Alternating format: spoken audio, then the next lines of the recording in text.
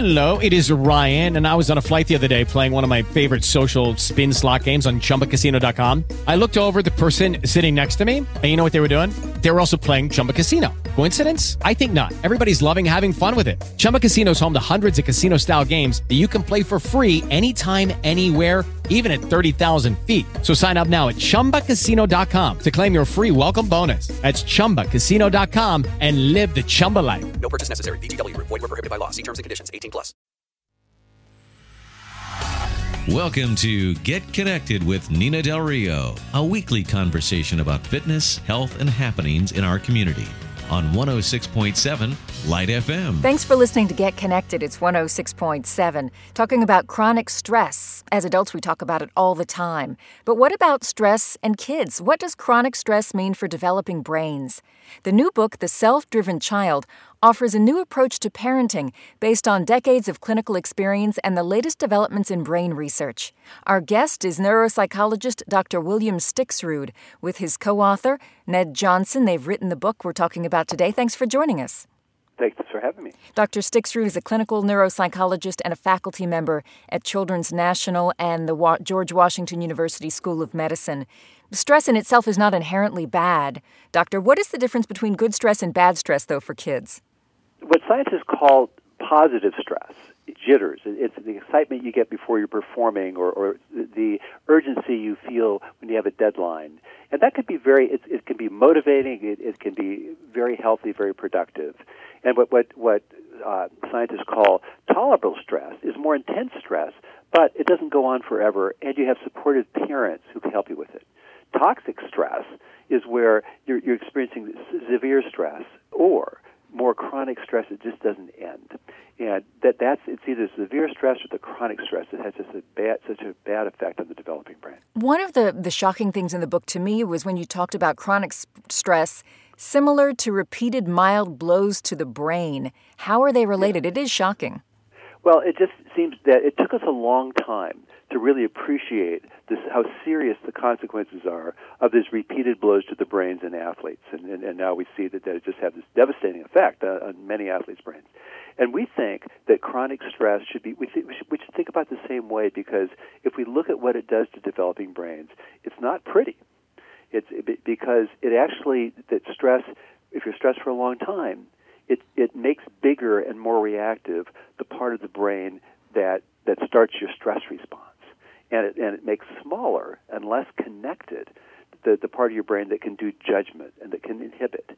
So that the more you're stressed, the more easily stressed you get, and the more vulnerable you become to becoming anxious or getting anxiety disorders or depression. So those coping mechanisms, as you say, they fall to the extremes. They tend to be more obsession or lack of motivation. That's kind of where kids are driven.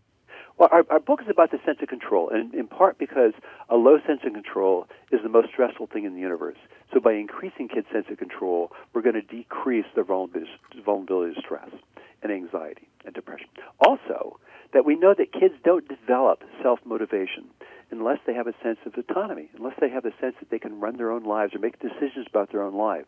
And so we believe in authoritative parenting, meaning setting limits, and we're still ultimately kind of guiding the family. But we want to, as much as we can, treat kids respectfully. They have a brain in their head. They want their life to work. And supporting them in basically practicing making their own decisions, solving their own problems with our help. Kids want control, though. Control of what necessarily? A sense of autonomy appears to be a very deep human need. And I think that if we think about what's the opposite of a sense of control, it's feeling overwhelmed, or it's feeling helpless, or feeling powerless. And I think what kids want to feel is that they can, at least within limits, they can direct their own life, and that people take their opinion seriously. And so what we want to do is we wanted to ask kids about their opinion. Young kids, we want to say as much as possible, you're the expert on you. And we want kids to practice saying that we want, as much as we can, say it's going to be your call about this. As long as your decision's not crazy, I want you to practice making decisions about your own life. And so kids don't feel, little kids, they don't want to be in control of everything. They'd be completely overwhelmed. We don't want kids to be overwhelmed, but we want them within their developmental limits, to have autonomy as much as we can about their school life, their social life, the things that they choose to do for activities. Interestingly, one of the things that kids spend a lot of time doing these days actually contributes to a loss of control, and that's social media. Can you talk about that? I'm a bit of a dinosaur here and not an expert on social media per se, but personally. But certainly the idea that you would post something about yourself and then wait to hear people judge you about it, that's a perfect example of externalizing a sense of control, basically saying that what other people think about me is more important than what I think about myself. And there's a dramatic increase in adolescence in anxiety and depression in the last 6 years, which some scientists think is actually associated with the effects of social media, particularly on girls. So how do you get someone who's attracted to social media, they spend all their free time on social media, interested in something else? Well, I think that because we ask parents to focus on where do you have leverage, and certainly if you pay for the kids' cell, the kids' minutes, that you have some leverage over what you're willing to pay for and what you aren't. We also suggest that parents make contracts with their kids about their own technology use. That most parents use technology more than they want to, and this, as a family, we meet together and support each other in using technology in a healthy way, in setting limits, and we also want parents to talk with kids about, here's the things that we know are really important to getting enough sleep, being able to getting enough exercise, having time for some downtime, time for homework. And then let's figure in the technology time after that, after we make sure we're getting all the things that we know are crucial for your development. The book is The Self-Driven Child by Dr. William Stixrud and Ned Johnson. They're child experts sharing how to combat the chronic stress plaguing kids today. Dr. Stixrud is our guest. You're listening to Get Connected on 106.7 Light FM. I'm Nina Del Rio. And let's talk about downtime, since you mention it. It's a recommendation that in a way seems radical now. Free time, it almost feels like a lost art. Yeah, there's a series of studies where they asked young adults to sit with their own thoughts for 15 minutes, and 63% of the men chose to give themselves a mild electric shock rather than sitting after 6 minutes, rather than sitting with their own thoughts. It's very hard for young people these days to not reach for their phone or their tablet and stimulate themselves in some way. And the problem is that we developed as a species having a lot of downtime. And there's a network in the brain called the default mode network that only activates when we're just alone with our own thoughts. And that network seems to be really important for the development of identity and development of empathy, because when you sit with your own thoughts, you think about your own life and you think about other people. And so there's a lot of concern that kids don't have enough time simply to reflect on their own life. And also, this radical downtime we consider to be things where you aren't doing anything that obviously, but that's really good for you. It includes letting your mind wander, getting enough sleep, and meditating. The things where just you're sitting, apparently doing nothing, and yet all the research says it's really good for your brain. It's good for virtually everything. Some of the other topics you talk about in the book are about managing stress at school. If we have a real feeling that a teacher is assigning too much homework, what do you suggest? The crazy thing is that after 90 years of research, there's still no evidence that homework contributes to learning in elementary school kids. It contributes kind of minimally in middle school. And so the idea that kids in third grade have an hour of homework is completely absurd, because their brains don't do anything with what they learn. And so what we recommend regarding homework, our policy regarding homework, is for teachers to inspire kids to learn outside of school, but not require. And if parents feel their kids have too much, we have two approaches. One is we suggest to parents that they say to their kids, if they're fighting with their kids about homework, I love you too much to fight with you about your homework. And then parents think about themselves as a consultant to their kid and support their kids and being willing to help, but not taking responsibility for the work. And if kids have too much in school and they're dutifully trying to get it done, but it's just too much, you go to your teacher and say, this isn't working for my kid. And I know that there's no evidence that kids need to do homework in elementary school to learn. So I don't see it. And please help us adjust this so that my kid's not so unhappy and disliking school so much. But this phrase, this isn't working for my kid, teachers seem to respond to it well. Another cause of high anxiety is all the test prep. Eventually you get to the SATs, the ACTs. How do you recommend sort of reframing the approach to test prep so it's not so stressful? My co-author, Ned Johnson, is one of the country's experts on helping kids do well on these kind of standardized tests. And what Ned learned is that kids do better if they aren't completely stressed about it. And what we do in our chapter in our book is we talk about the things that make life stressful, and it's novelty, unpredictability, threat, and a low sense of control.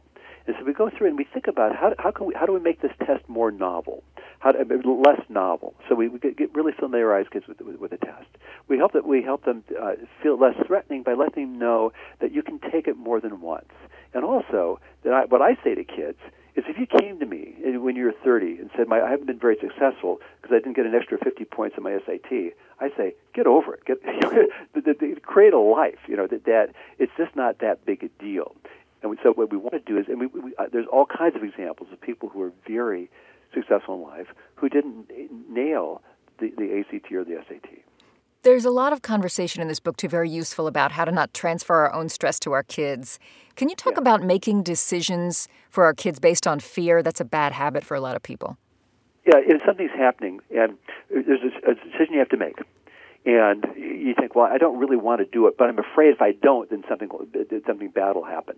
That kind of decision, in our experience, just doesn't usually go well. It goes better if we really focus on what we want, and we really encourage our kids to pay attention to what do you think is right for you, what's important, what feels right to you in terms of your values, and go for that, and not make decisions based on fear. I see it all the time in terms of people applying in the Washington, D.C. area where there's so many independent schools. I know it's not right for my kid to apply this year, but I'm afraid if I don't apply this year, he won't get in next year. And that kind of thinking, in my experience, almost never works. We want to focus on what's really right for a kid now, and we'll trust the future to kind of work out. I kind of love the recommendation you have near the end of the book, too, about parents should take their ego out of the question of what their child is doing. Talk about that for a moment. Well, it's really helpful pretty early on to have the idea that this is my kid's life. That I don't own this kid, that I love him, I'm going to nurture him every way I can and support him, but this is his life, and I don't know what's right for him, and I think as the older I get, the more aware I am that I usually don't know what's in a kid's best interest because I don't know who the kid wants to be. And also, that decision that you make that seems like a bad decision a year later, 2 years later, may seem like a great decision. So I think that in terms of the ego part, certainly some people see their kids as kind of reflections of them. And we just encourage parents to do the work on themselves, to be a non-anxious presence for their kids, so to work on minimizing their own fear of the future, their own anxiety, and really supporting the kid on having developing the life that he or she wants. The last chapter in the book is alternate routes, people who perhaps didn't follow the path their parents might have liked, and then maybe they took a long route to get to a happy life. It's very hopeful. What do you hope parents take away from it? One of the goals of our book is to help parents worry less about their kids. Just kind of make life less stressful, make home less stressful for parents and their kids. And if kids have an accurate model of reality, and parents do too, meaning the road to success is not as narrow as we think it is. And something like in 2015, 32% of the population held a college degree, which means the majority doesn't. And if the message is everybody has to go to college, that obviously is pretty discouraging for two-thirds of the population. And also, if we have this idea that you're on a track, it's a race until age 18, and that determines your own future. It's completely wrong. I mean, we have stories in the book about people who dropped out of school, or people who were very late bloomers. Myself, where I flunked out of graduate school the first time I went, and then I learned from it and have had a great life as a psychologist. And there's all kinds of stories of people who found fulfilling lives who weren't always straight-A students and weren't always successful at everything. And if we just recognize that and we let kids know that, it just makes life less stressful for everybody. Dr. William Stixrud and his co-author Ned Johnson are authors of the book The Self-Driven Child, sharing how to combat chronic stress plaguing kids today. Dr. Stixrud, thanks for joining us on Get Connected. Thank you so much for having me. This has been Get Connected with Nina Del Rio on 106.7 Light FM. The views and opinions of our guests do not necessarily reflect the views of the station. If you missed any part of our show or want to share it, visit our website for downloads and podcasts at 1067lightfm.com. Thanks for listening.